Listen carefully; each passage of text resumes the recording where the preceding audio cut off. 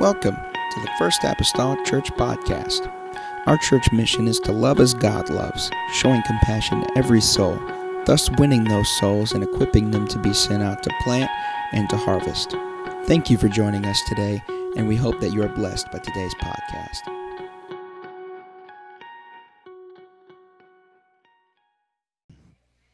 Well, stand with me today. We are still in the book of Psalms.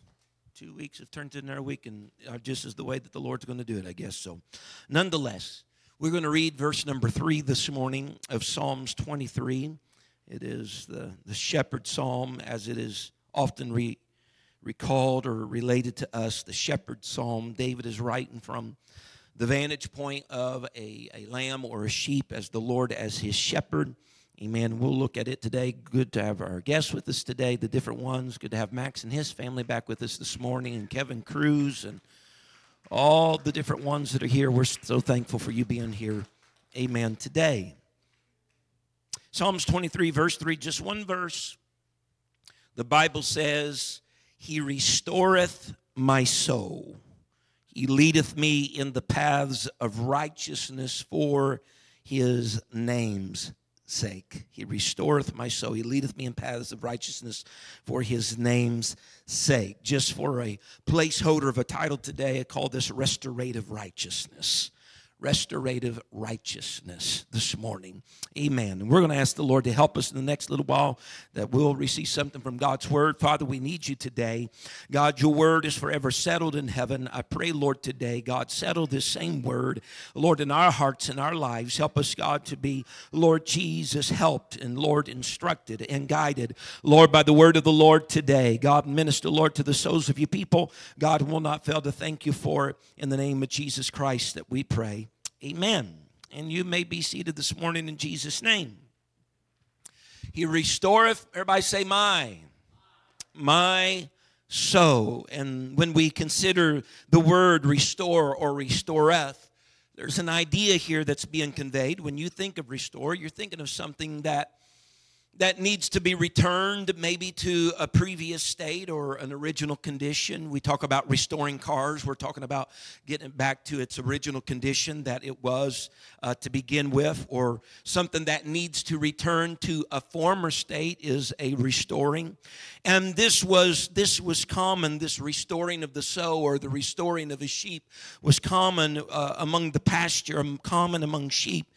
But neither was it uncommon with humanity or with us. It's also common for humanity. We see how David terms it here in the scripture. He said, He restoreth, or who restore my soul.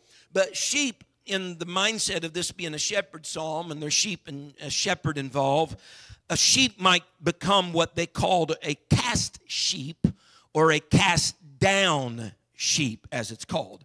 And whenever a sheep would become cast or cast down, it would be on its back, all four legs up in the air, just flailing around, unable to get back up, really. A sheep that is on its back is virtually unable to get back up. It's bleating, its legs are flailing, and unless somebody helps it or a shepherd helps it, it's going to remain on its back, unable to get up. As a matter of fact, if it remains in that position, the sheep will die. I know that just seems, what? Yeah, it will die. You know, it has these different stomachs, and we talked about that ruminating factor a few weeks ago. That gas begins to build up in its stomach, and it will actually cut off the air passages in its body and keep it totally unable from getting any air, and it will die. And so David, even though as an individual, all right, not if you want to call him a lamb, whatever, but as an individual, David throughout the Psalms on many occurrences asked for help with his cast down soul in the Psalms. We read of it in the Psalms. This was a frequent question that he asked. Psalms 42 and 5 is an example of the question that David would oftentimes pray and ask himself. He would say, why art thou cast down, O my soul? And why art thou disquieted in me? Hope thou in God, for I shall yet praise him for the help of his countenance. And so David understood, amen, as an individual that in his life he was subject to becoming unbalanced sometimes and cast down or cast as a lamb would be in his routine life. But he also knew this, that his only way out of this, of a cast down soul, he was going to have to look to the Lord, because his help came from the Lord. His hope came from the Lord. If David's soul was going to be restored, it was going to need some outside intervention in order for this to take place. And so in that cast down position for lambs, that gas in their stomachs are building up and cutting off the passageways would eventually suffocate them. But that isn't the only reason being cast down was dangerous, or that it made a sheep vulnerable. It was also dangerous because when a lamb is cast down, there are always lurking predators about sheep. There's always predators looking for an opportunity to attack. And they are particularly going to look for a time when the sheep are cast down. When they are cast down, helpless, unable to get up on their own, might we say easy prey. That's a big opportunity for the predator to come in, snag a lamb, devour a lamb. They, if I could say it like this, predators waited for moments like these. Predators waited for moments when sheep would be on their back, unable to get up. We see that this is true. You've read perhaps the story of Daniel. In the book of Daniel, Daniel's in a very high position in Babylon. He's serving. He's praying every day. He's given his diligence to the Lord. And the Bible tells us that some other people that served alongside, if not under him, the presidents and the princes, as they were called, that they sought an occasion against Daniel. What I'm saying is there's always going to be enemies that are just looking for the opportunity. There's always enemies looking for the occasion. And though in Daniel's case, the presidents and the princes never found that weakening of his conviction or him with his feet in the air, so to speak, they still sought it. They still sought an occasion. And the enemy of your soul,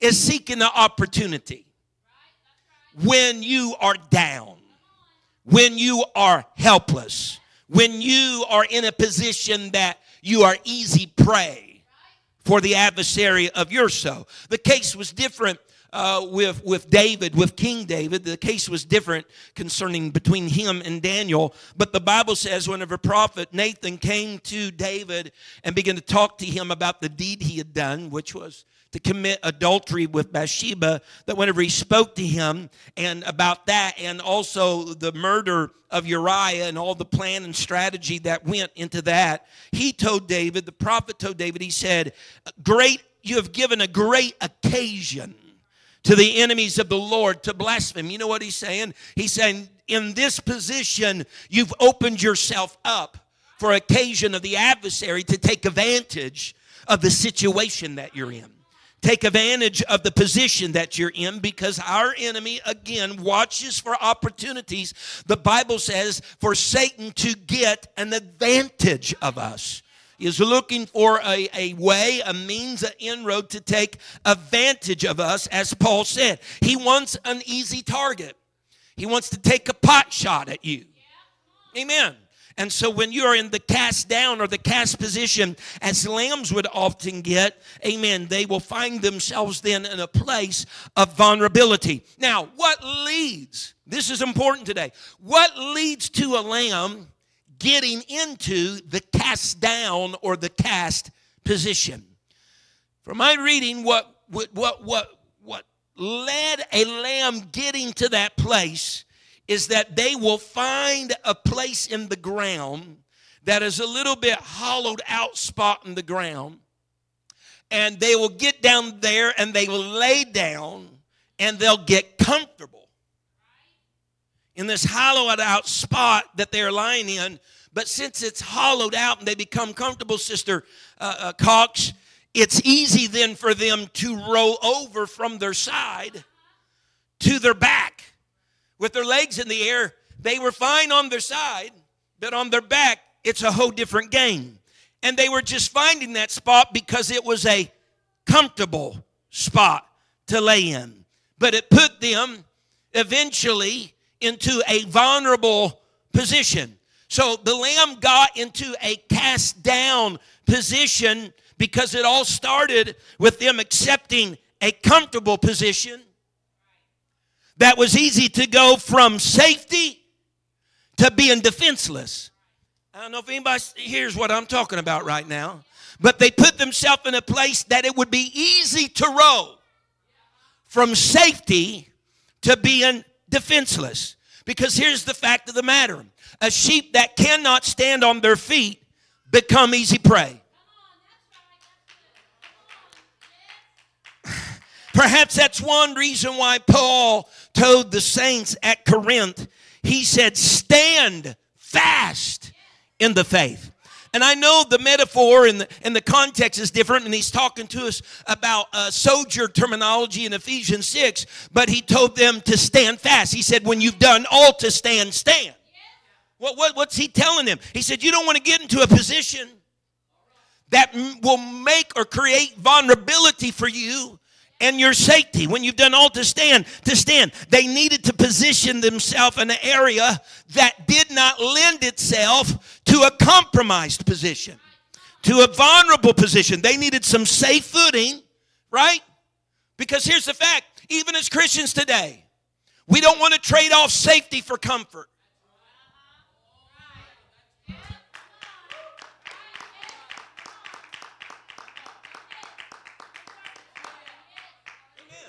So a sheep could find itself in a cast down position as a result of this. Something else, though, that could get a sheep in a cast down position is because they're weighed down a little too much. There's too much wool upon their body.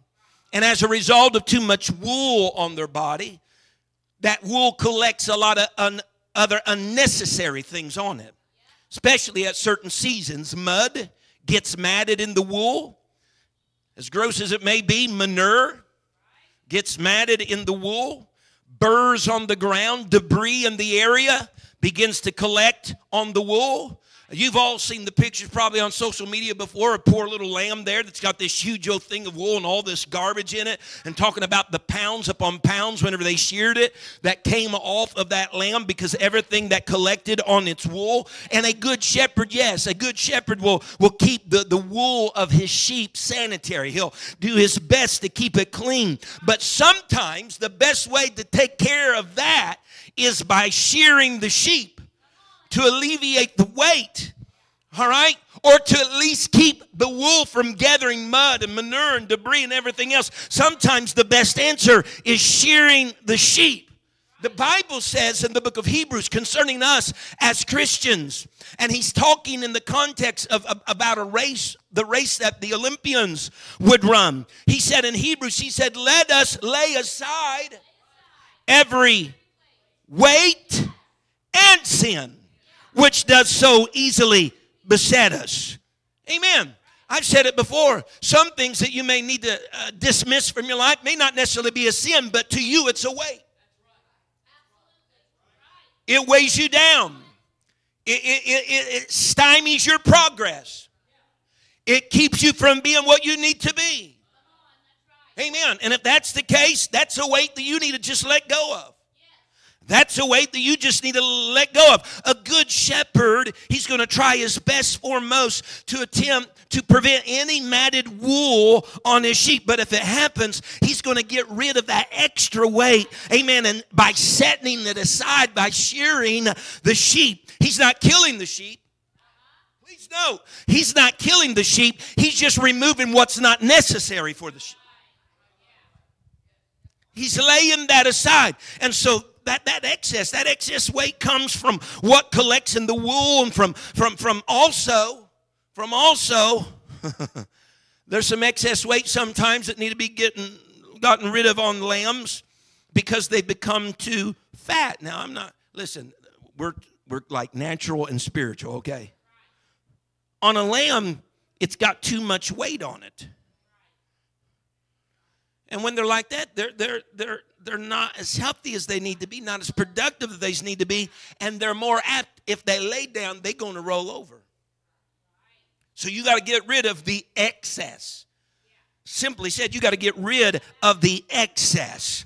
And so as saints, as Christians, we got to steer clear of things that will collect on us. Because we walk in a real world. Huh? The streets, mud of that day, it's not like they had highways with asphalt and lines and all that. Mud. A lot same streets were used for people to put their livestock through. There's manure. That's the reason when people entered homes, they're washing feet. Because there's just stuff that collect on individuals just by simply walking in this world. It's not like you have to pick it up and necessarily put it on there. It collects on there just simply by walking in this world. And so we got to steer clear of some of the things that will collect on us and weigh us down, because the reality is they don't serve us any real benefit. Amen. All these what we might call unneeded things just need to be laid aside. Why? Because it makes our journey a little more difficult. Amen. It makes our journey a little more difficult. It creates a risk when we're down. Huh? Because when you're down, when you're depressed, guess what? All the weight of the world just comes crashing in. You catastrophize, everything's wrong. You don't need anything extra, because it's going to just be something else to push you that much more down. Unnecessary weight. It's needless for us saints. What are you talking about, unnecessary? Well, when I talk about unnecessary weight, it might be when you're harboring hurts, that's excessive weight. When you're harboring bad attitudes, that's excessive weight. When you're harboring unforgiveness, that's excessive weight. When you got some grudges that are unresolved, that's excessive weight. When you got envy and covetousness and gossip, that's excessive weight. When there's backstabbing and slander, that's excessive weight. That's stuff that's just going to weigh you down, and it'll cause a spiral downward for the health of your Christian life. It's needless. Huh? Got too much weight on us as Christians, and I'm not talking about in a real sense, but amen, too much weight on us. We have too much wool, and all of that is nothing but self-destructive. It's self-destructive. Amen. There are two personal items about the sheep that could be their downfall, and that is stuff that they pick up along the way and stuff that they put upon themselves. In 1 Corinthians 10 and verse number 12, the Bible says, "Wherefore let him that thinketh he standeth take heed lest he fall. There hath no temptation taken you, but such is common to man. But God is faithful, who will not suffer you to be tempted above that ye are able, but will with the temptation also make a way to escape, that ye may be able to bear it." What I understand today is this, that there is hope for being cast down. There is hope for having failed. There is an escape. But the fact is, it's found in the faithful God. It's found in the faithful shepherd. He restoreth my soul. No lamb on its back is going to get up by itself. He restoreth my soul. There's no person that falleth, amen, that it won't be a faithful God coming along to provide a way of an escape. He restoreth my soul. Sometimes he'll take shearing, and that's a little nervous spot when the shears are coming close to your skin. But sometimes it comes through shearing, and other times it needs to come through our own moderation. Huh? He will help us bear the load without jeopardizing our life. He restoreth our soul. Amen. And he leadeth us in paths of righteousness.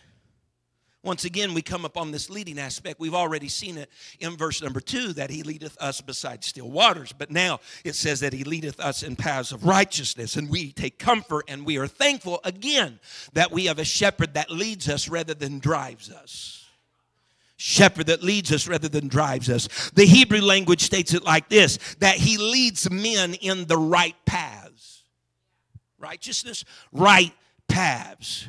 And sheep have to learn the right paths early, because sheep are creatures of habit. They're creatures of habit. If they did it one way, they're going to do it again. They walk one path, they're going to walk that path again. So they got to learn the right paths early, because if they start out wrong path, they'll habitually do the wrong path. So it's important for them to learn the right path early, because they're going to follow the same trail. They say that the sheep will follow that same trail until they turn that trail into a rut. And that's positive, as long as it's the right path.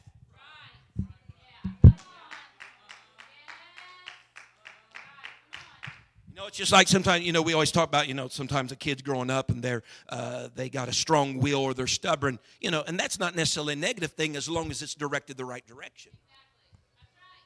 And so this habitual thing of turning a path into a rut, all that's good and fine as long as the right objective is being met, as long as the right habit is being formed. And so here's the fact for us as Christians then. If we are compared to the sheep metaphor, if we start down the right paths, if we'll follow his lead in something that we try to garner and try to encourage, amen, people that become new converts to start a walk with the Lord, we try to encourage daily prayer because we believe it's biblical, and there's fasting and devotion to God. The reason why we do these things is because we're trying to help people start on a right path.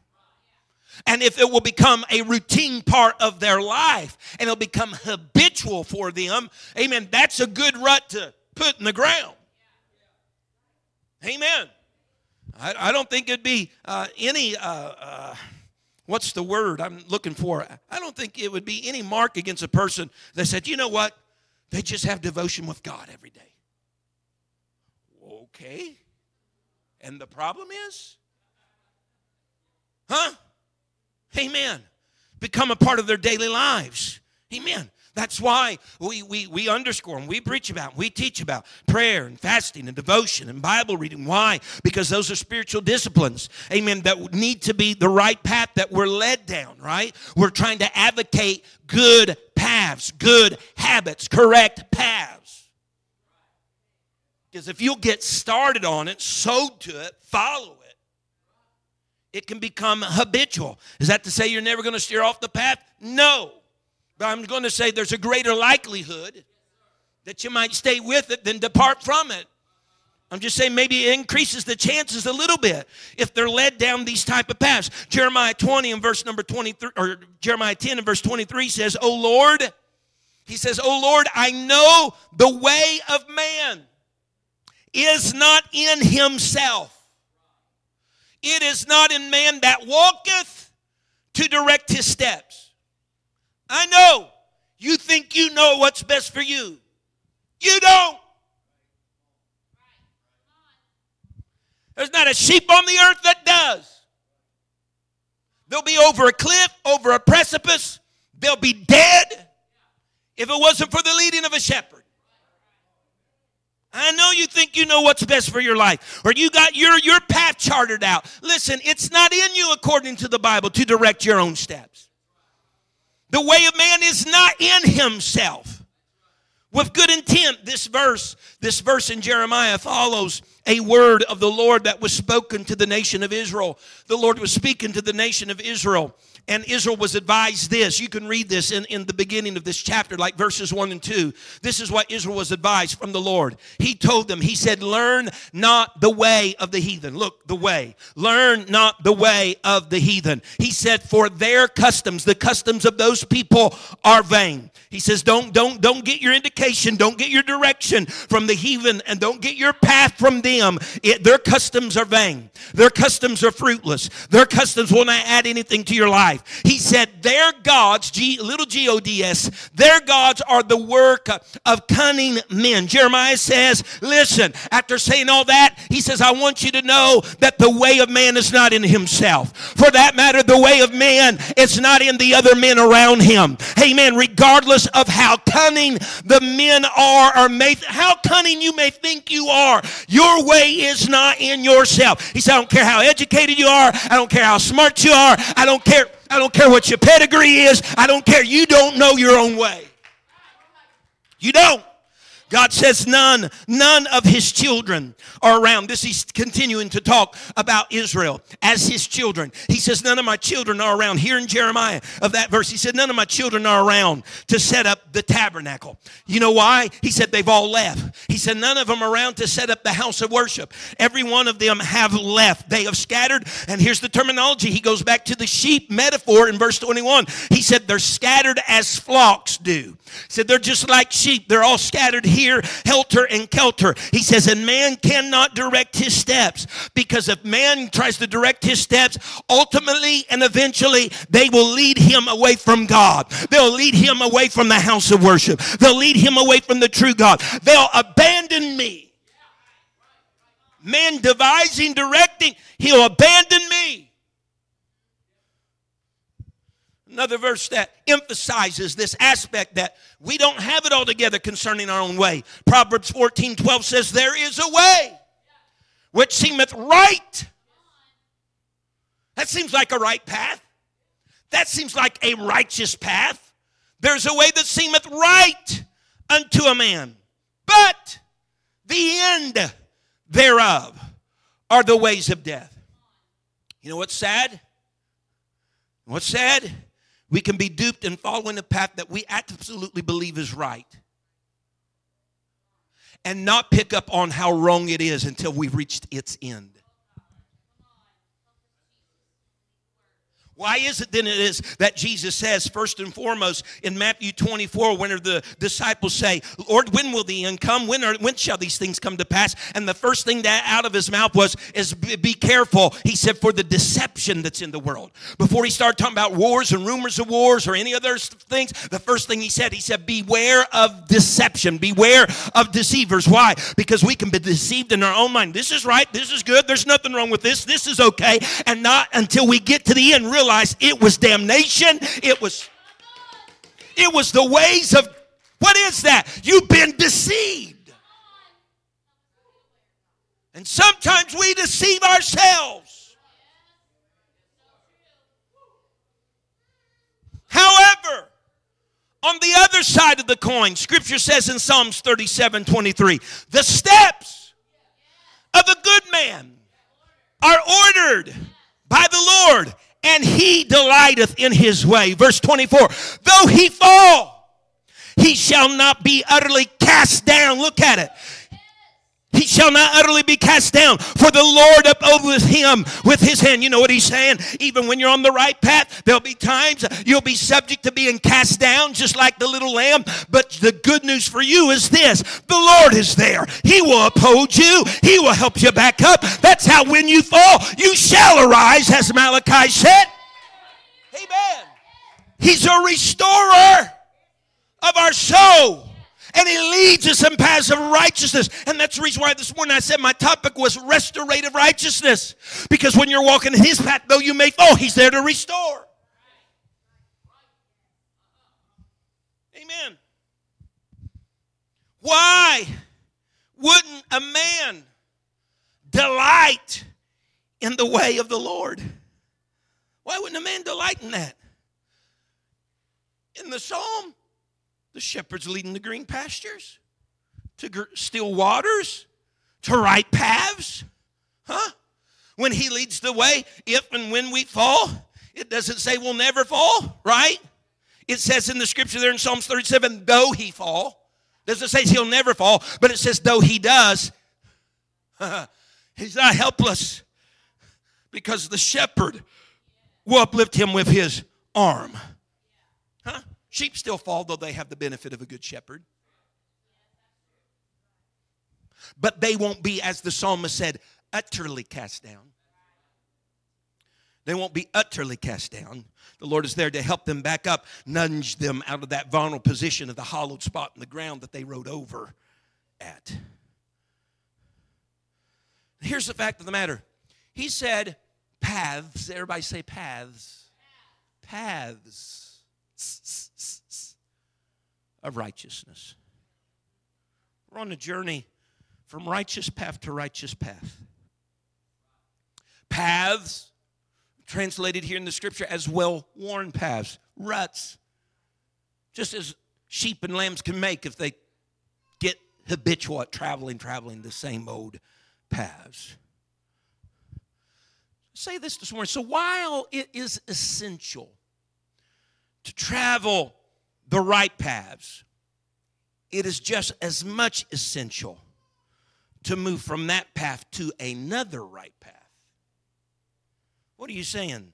I'm saying in this process, we need to graduate from one right course to another right course.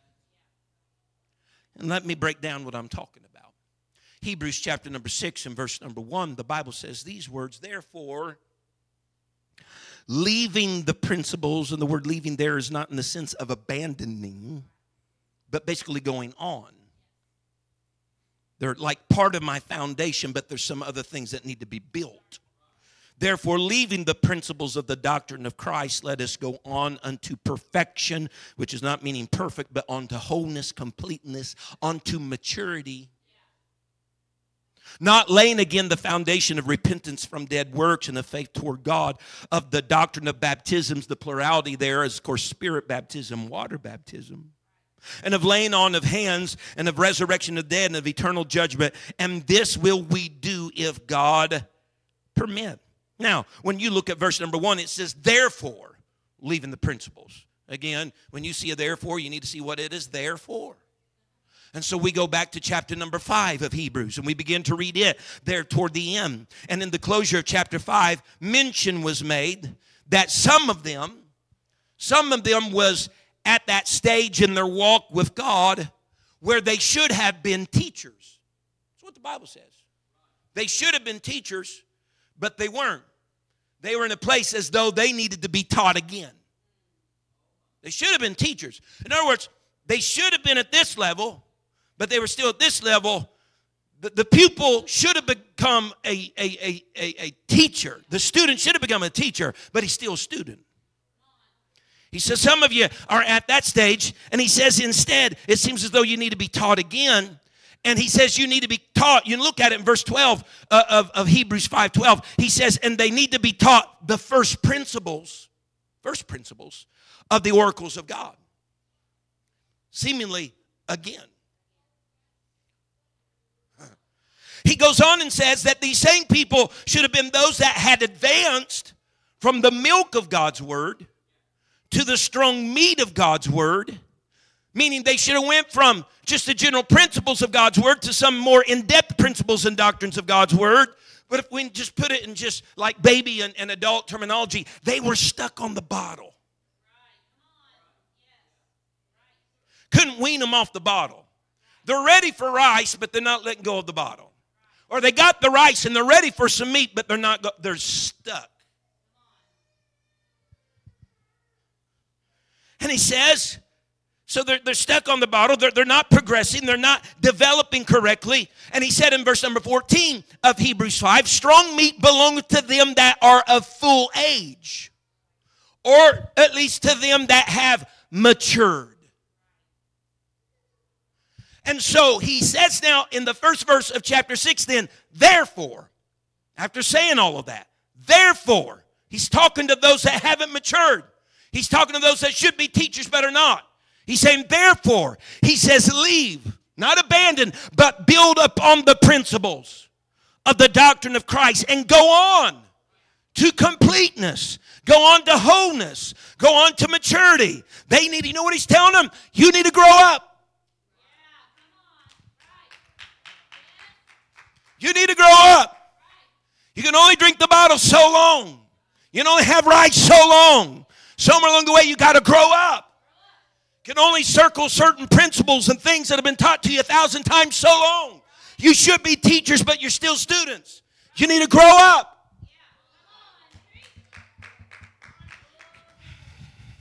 You need to grow up. You need to build upon these things that you already know. You need to walk as an adult.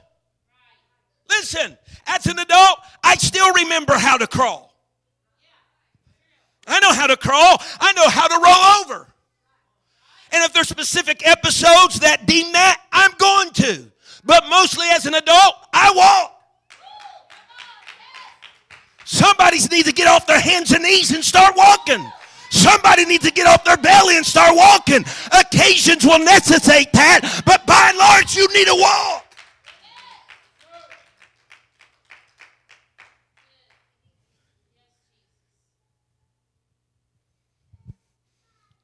Sheep can gnaw at grass to the ground until the very roots are damaged. They can totally decimate a ground if they're kept there. But the best safeguard for a land that would be impoverished by sheep just gnawing to keep them from being diseased. You know what they say the best safeguard is? You got to keep sheep on the move. One right path to another right path. One path of righteousness to another path of righteousness. You need to keep them on the move. They must not stay on the same ground too long. It's important.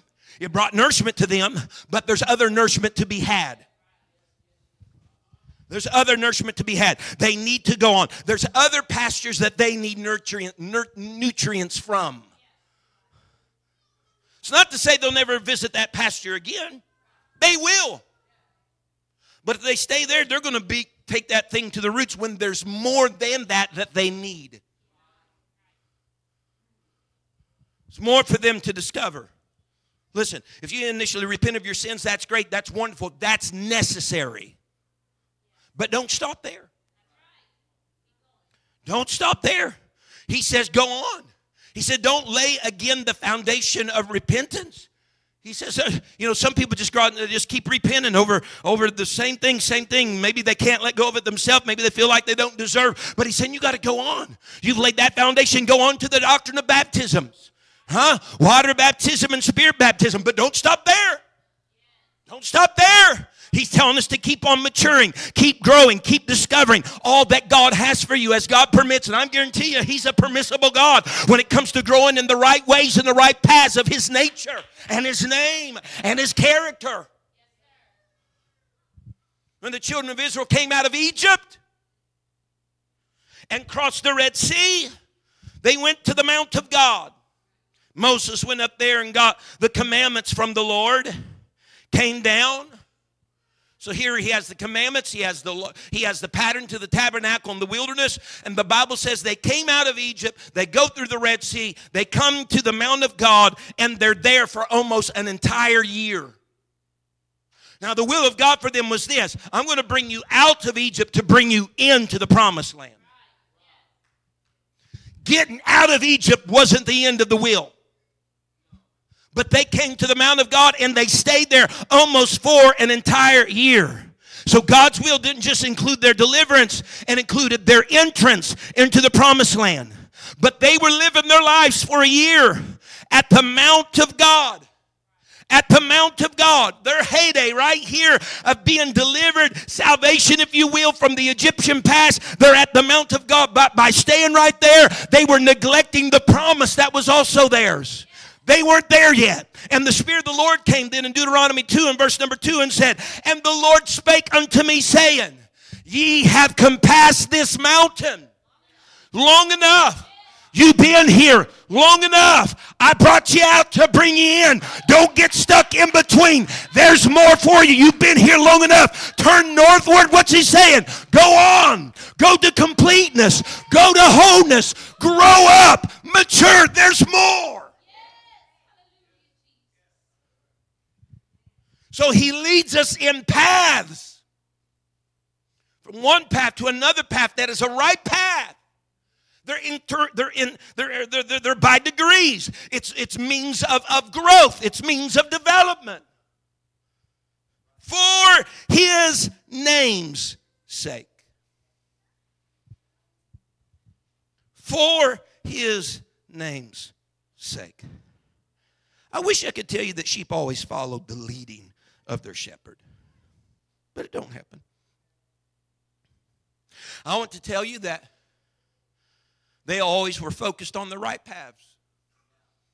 But it don't always happen. That isn't always true. Isaiah said, and I believe I said it a few weeks ago, that all we like sheep have gone astray. We have turned everyone to his own way, which is not in man to direct or order his own steps.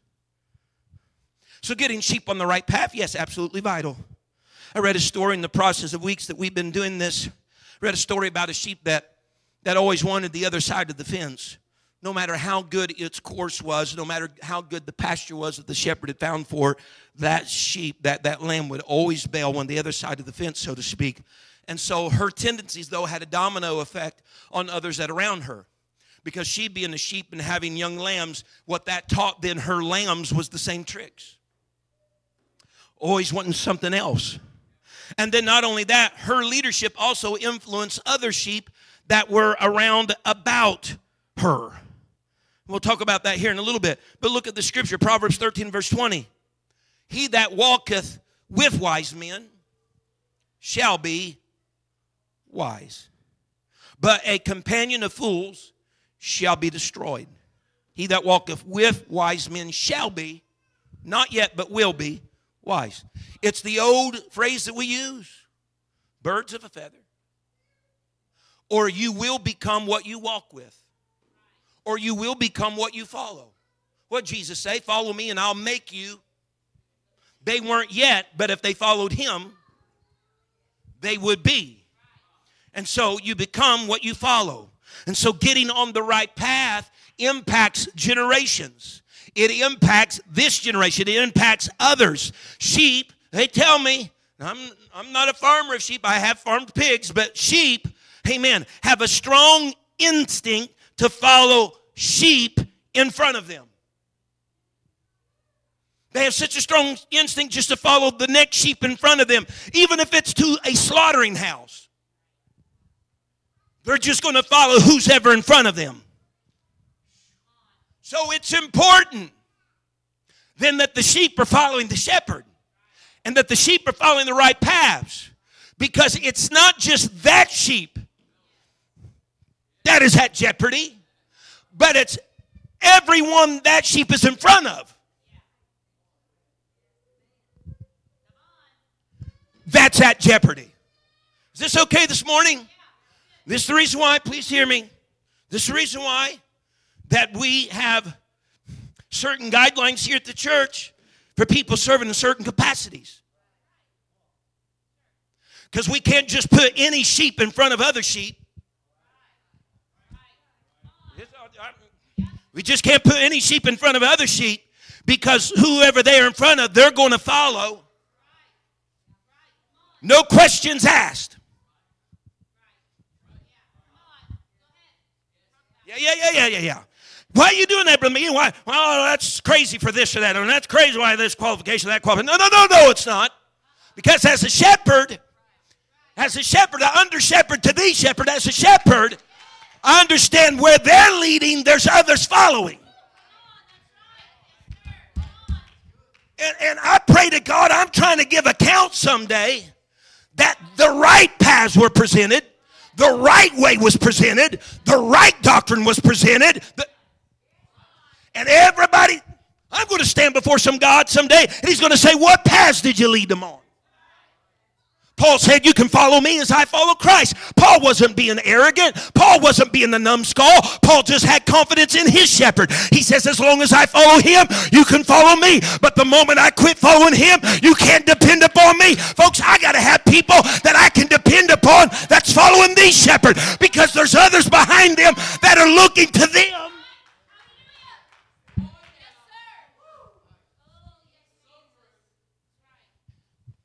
We don't live, these are not islands of our own that we're living our lives by ourselves. There is influence. You are influencing someone for the better, for the worst. You are.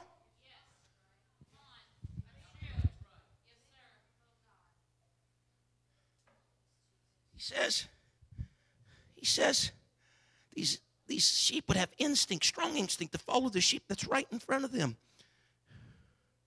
How do you restore souls, shepherd? How do you restore souls, God? In part, by getting them started on the right paths. And he does this, Sister Cox, for his name's sake.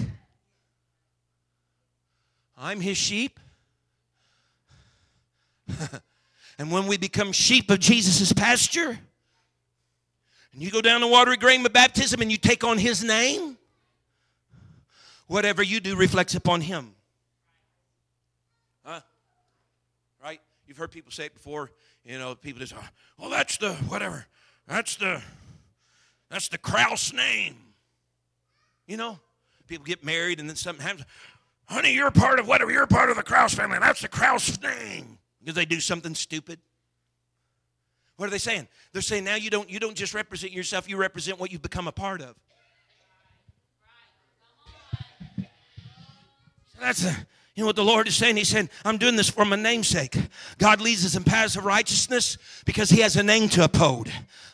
He does these things for his namesake. Amen. It's for his glory. It's for his reputation. It's for his character. It's for his honor. Amen. Upon our lives. Because listen, whenever people are going to come to buy wool for making into clothing or fabric, if the shepherd has a good name, that goes a long distance. Because the people automatically know where to get their wool whenever the shepherd has a good name. Because if you go to the market and you find this wool and there's nothing been done with it, it's matted with manure and mud and burrs and all this stuff, forget it. I'm going over here where this wool doesn't have all of that. Well, how did this one keep from it and that one got it? Well, this shepherd over here made sure that this sheep was lightened of excess weight. This shepherd made sure that they were walking good paths. Where this one over here probably didn't care less. Let them got bogged down. Let them get cast. Let them just walk wherever they wanted to, get in the rut and make a mud puddle. What's the difference? The quality and character of the shepherd. And so you can base the quality of the sheep based upon the quality of the shepherd. And God says, I'm not having my name defamed by you. I'm doing all of this for my name's sake. I'm making sure the right path is there, the water is there, this is there. Because when it's all said and done, I have a name that's on you that's going to be upheld. You don't live your life for yourself.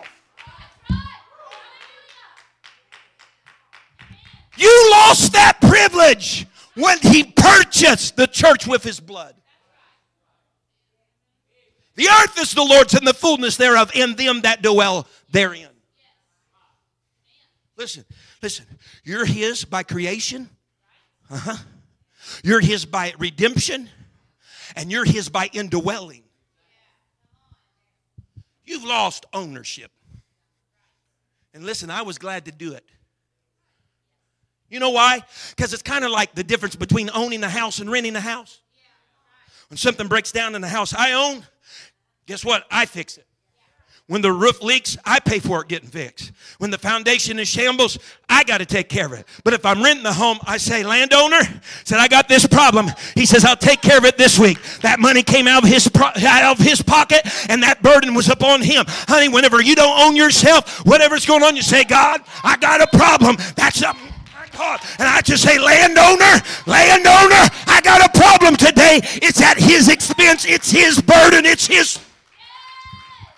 He's got a name to uphold.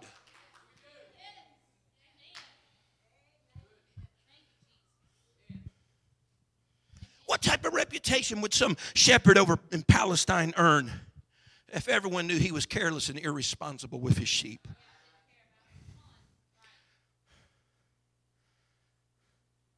I'm not offended by any of that. I appreciate that. The shepherd with a good name will lead, again, good pastures, nice watering spots, safe paths. He'll look after his sheep because his good name dictates it. You can stand with me. I'm coming to a close. A few different scriptures say this, and I won't give you the reference where they're all at. If you want them, come to me after church, but Scripture says that his name is excellent in all the earth. He has a name that is above every name. It is a name worthy of praise. It is a glorious name. That excellence, that honor, that glory are showcased, no doubt, in the care then that he gives his sheep. We are just displayed as extensions of his great name. His name's on us. When you go to the last book of the Bible, the book of Revelation, And you read in chapter number 17 of a great whore that the scripture speaks of, which is the spirit of Babylon, the mother of harlots. In the book of Revelation, the Bible says upon her forehead is a name that is written that describes her as Babylon, the great mother of harlots and abominations of the earth.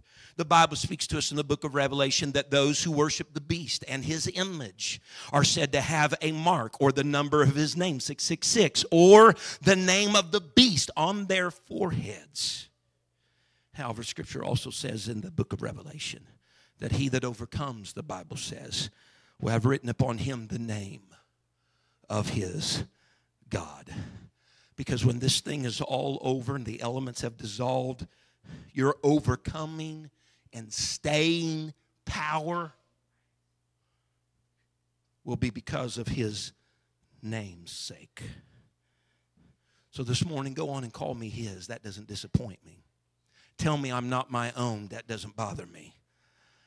I'm, as David said, the Lord is my shepherd. Whew. So when I get cast down, he'll help me. He'll even try to prevent it by keeping the excess weight off of me. He'll restore my soul, because that's ultimately what it is. David didn't say he restoreth my life or he restoreth my being, because the real crux of the matter of every individual that's a part of this network called humanity, we all have a soul. And going beyond your physical body is the soul. Because Bishop, does not the gospel tells us, who cares if the body be destroyed? Don't fear the one that can destroy the body. Fear the one that can destroy the body and soul. David knew what he was saying then when he said he restoreth my soul.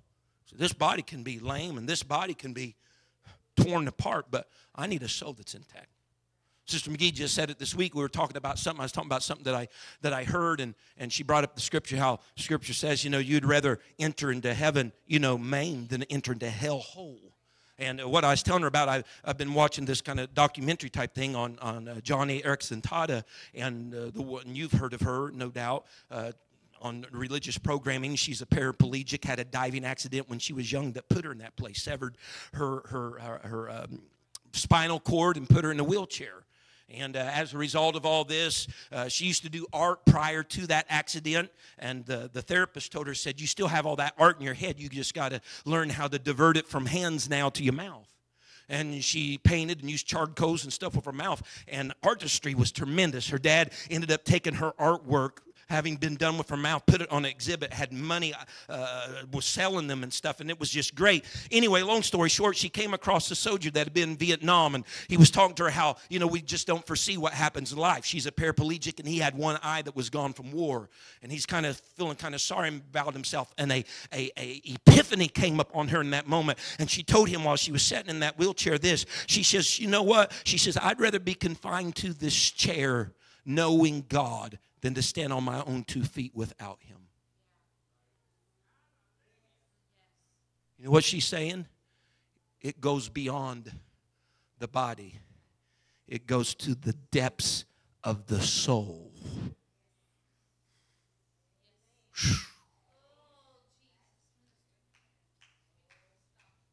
I need a shepherd that can restore my soul. If we bow our heads all over this place today, and you know the practice, these altars are open for an altar call. If you need to find a place to pray. Maybe you're like a cast lamb today. Maybe you're on your back. Amen. Things have you in such a place you are vulnerable, and your legs and your life is just flailing everywhere. Maybe you're bleeding out. You feel hopeless. The predators are lurking all around you for a pot shot or for an advantage of you. And maybe you need the Lord to walk alongside you today and help you back up. Maybe you need him to reestablish you on your feet this morning. He's here to do that. He's a restorer of your soul. Maybe you've been one of those that's been tending to go down different paths and different avenues, and you've not followed the right paths that he's set you on, or you'll just just follow that same path over and over, and you'll not grow into any other paths. There will be no other degree of growth. You will not mature, and you need the help of the Lord today. He'll help you. He'll help you, nudge you along the way. He'll help guide you along the way. He'll help lead you along the way. If you'll give yourself to Him, He'll be your shepherd. Amen. If you got His name upon your life, man, He has His name to protect in your life. Hallelujah. He's here this morning.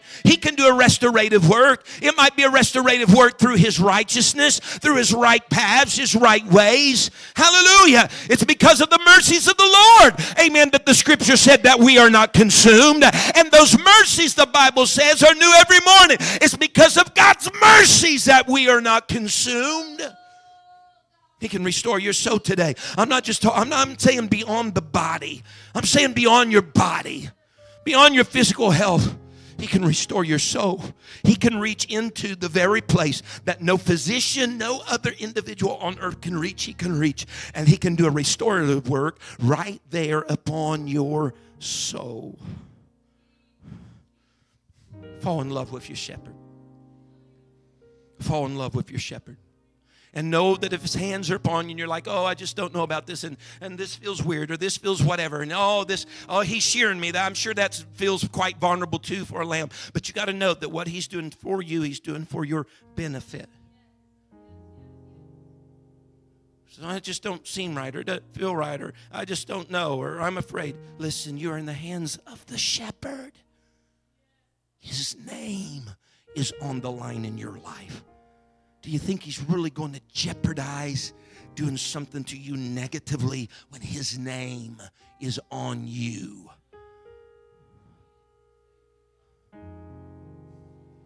Somebody just needs to cast off some weight today.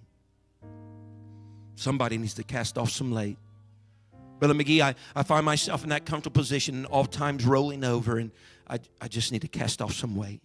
There's some things that have collected in my life. There's some things that have collected in my life. Some of them, wittingly, I've known it's happened, and others have happened. It seemed like I'm not even been aware of it. It's just collected in my life. You need to lay aside some weight today. You lay aside some weight. It may be besetting you. It may make you more prone to being cast down. God is here today. Listen, I know, folks, it's like, and I know some of the things I said this morning were pretty strong. I understand all of that. But listen, just as a pastor today, again, I'm not doing this to beat you up. I'm not doing this to hurt you. I'm doing this for our benefit, your benefit. I'm, to the best of my ability, trying to be the voice of the shepherd on earth for your life. People want a father. The Lord says, I chastise those who I love. And any father that won't chastise his children basically hate his children. He said, I'll chastise those. What's he just saying? I'll discipline them. I'll instruct them. I'll give them guidance. Do the kids always like it? No. Is it what's right and best? Yes. Sometimes it takes children reaching adulthood before they can ever look back over their shoulder and say, you know what? Dad was right. What I'm saying is grab a hold of that concept even while you're young in Christ, before you ever even reach adulthood in Christ, that you know what? The shepherd has his back.